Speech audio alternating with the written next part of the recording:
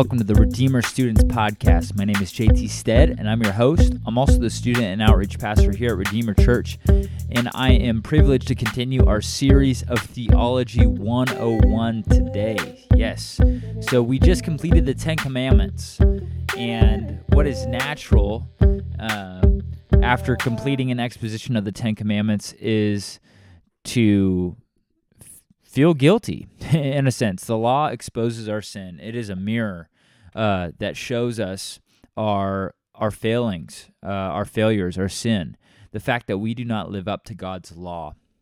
And so, in one sense, as believers, we see that the Ten Commandments shows us what is pleasing to God. And so, now that we have been saved, we want to obviously do what is pleasing to the Lord, but we also recognize every single day that the Christian life is a life of repentance. It's a life of belief. And so when we come to the law and we look at our life and we see our sin, yes, we're a child of God. Yes, we've been forgiven, but we continue to repent over our sins, to see our sin for what it is, to feel sorrow for our sin, to confess our sin, to feel shame for sin, then to hate our sin, and then to turn from sin. All these things consist in repentance, as Thomas Watson would put it in his Puritan paperback called The Doctrine of Repentance.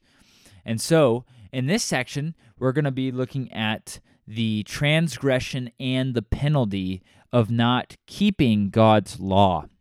And so we're in question 82 today. And it starts off like this. Question 82. Is any man able to keep the commandments of God perfectly? Answer, no mere human person since the fall is able to keep the commandments of God perfectly in this life, but breaks them daily in thought, word, and deed. Genesis 8:21 says, and when the Lord smelled the pleasing aroma, this was after the flood, the Lord said in his heart, I will never again curse the ground because of man, for the intention of man's heart is evil from his youth. Neither will I ever again strike down every living creature as I have done. And so we see here God is revealing, giving us a window into the human condition, the heart condition of every person. And that is evil from the start, that no mere human person since the fall has been able to keep the commandments of God perfectly in this life, but breaks them daily in thought, word, and deed. Romans 3 speaks to this as well. Romans 3:23, for all have sinned and fallen short of the glory of God. If the Ten Commandments are like a high jump pole. You guys ever seen a high jumper, right? The Olympics, they jump ridiculously high. You know, and maybe if I were on a good day, I could maybe get over a pole of 6 feet. Maybe, no, probably not. I don't have that much hops, especially right now. You know, if it's 4 feet, 5 feet, you might be like, yeah, I could do that. But the Ten Commandments, God's law, to obey it perfectly, it's like trying to do a high jump over 100-foot high jump. It's impossible. No one has ever been able to keep the law of God perfectly in this life, and therefore we all fall short. We fall short of God's glory. As one commentator said, one man kept the law. There's only one man that ever did that, and that is the God-man, Jesus Christ. In this life, no other has or can keep God's law, but in the life to come, the saved will. Take the best day you've ever had. Think about your thoughts. Were they all pure and good? Your words, your actions? So we need to pray each day for our Father's forgiveness. This is why we can't just shirk off the Ten Commandments, as some theologians have said. Andy Stanley is super popular in the evangelical world. I don't know why. He's a great communicator. Maybe that's why. But he said we need to unhitch ourselves from the Old Testament, the Old Covenant. Well, primarily it's because it makes people feel guilty, and that's what the law does. But Jesus taught the law of God. He said, you must love the Lord your God with all your heart, mind, soul, and strength. That's the first 4 commands in the 10 Commandments. And you must love your neighbor as yourself. That's the commands 5 through 10. And the law is good because it shows us our weakness. It shows us our need for Jesus Christ, which we need to be reminded of every day because as prideful sinners, we forget it. So that's question 82. So question 83 is, are all transgressions of the law equally sinful? Are there some sins that are more sinful than others? What is the answer? Some sins, because of their nature and the circumstances, are more sinful in the sight of God than others. Some sins, because of their nature and circumstances. So where are they pulling this from? Let me read a few verses here. The first is out of Ezekiel 8:6 and then Ezekiel 8:13. And he said to me, Son of man, do you see what they are doing?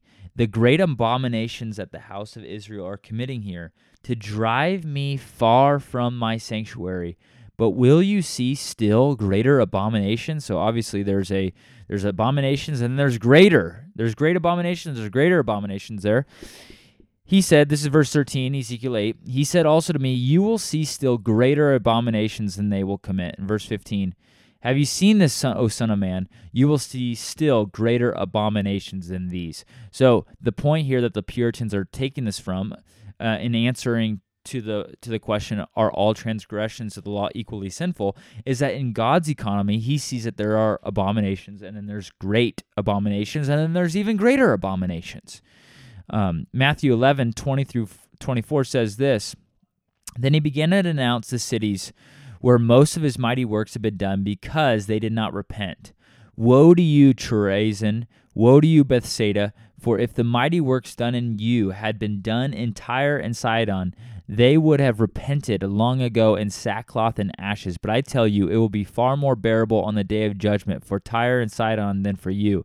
And for you, Capernaum, you will be exalted to heaven. You will be exalted to heaven.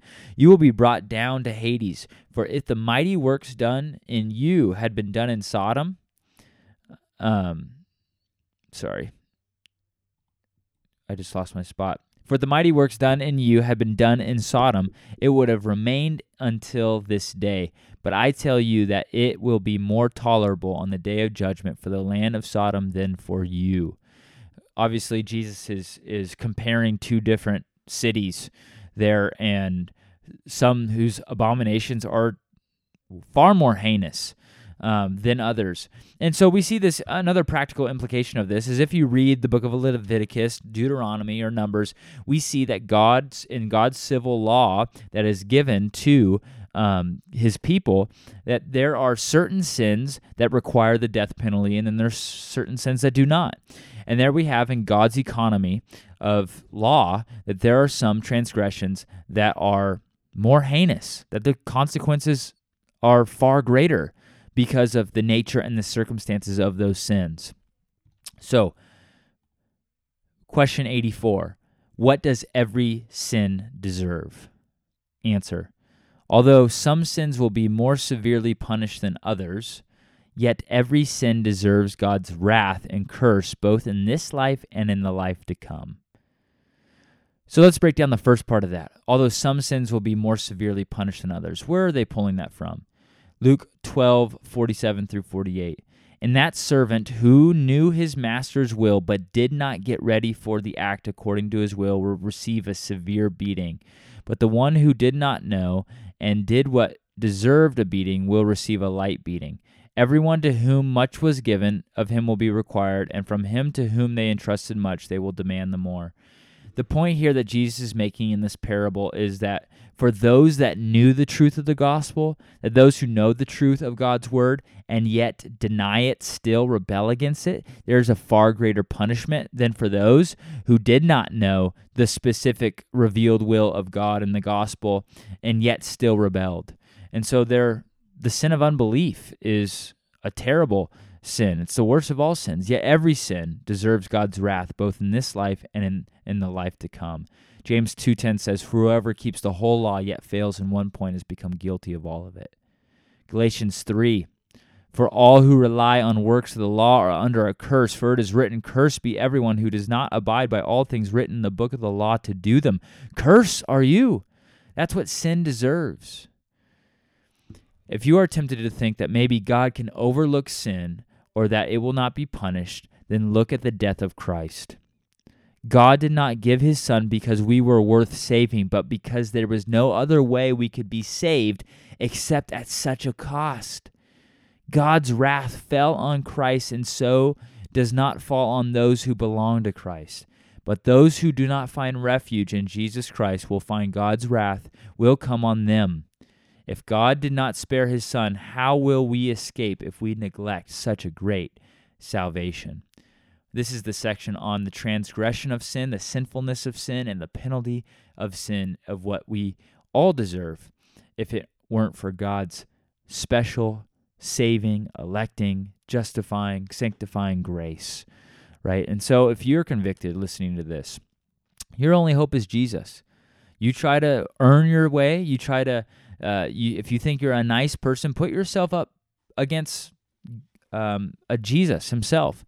Put yourself up against the law, and you will find Romans 3:23 to be true, that all fall short of the glory of God.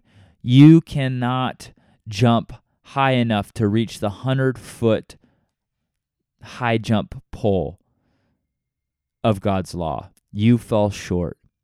Therefore, sin deserves the punishment of God's wrath in eternal hell forever, unless you trust in Jesus Christ, who died on the cross for your sins, who took the penalty for you, who obeyed, unlike Adam, he obeyed unlike you. He did the right thing. He obeyed perfectly and yet died as a criminal on the cross for sinners. And so be encouraged. If you don't know Jesus, put your faith in him. And if you're a Christian, be humbled. Our pride needs to be shattered. Our pride gets in the way of seeing how great our God is. Our pride blinds us for seeing how heinous our sin really is. And there's nothing better than being humbled at the foot of the cross, where our eyes are the blur of our pride is gone and we see clearly. And thus we're given joy and thanksgiving. That's how we respond to God's grace to live this life for God's glory. This has been just another great reminder for me personally, and I hope that it was for you, and I hope that you're encouraged. And if you want more information about our church or any of our ministries, go to redeemerrockford.church. We'd love to see you on a Sunday. I'd love to see you on a Wednesday night or a Thursday if you're in college. And yeah, check out our website. Come worship with us. We'd love to see you and to praise with you. Praise the God of grace who sent his Son to save us from the law which we were under. Well, thanks so much for listening. I hope you are encouraged, and I hope that you have a fantastic Thanksgiving coming up. Thanks so much for listening.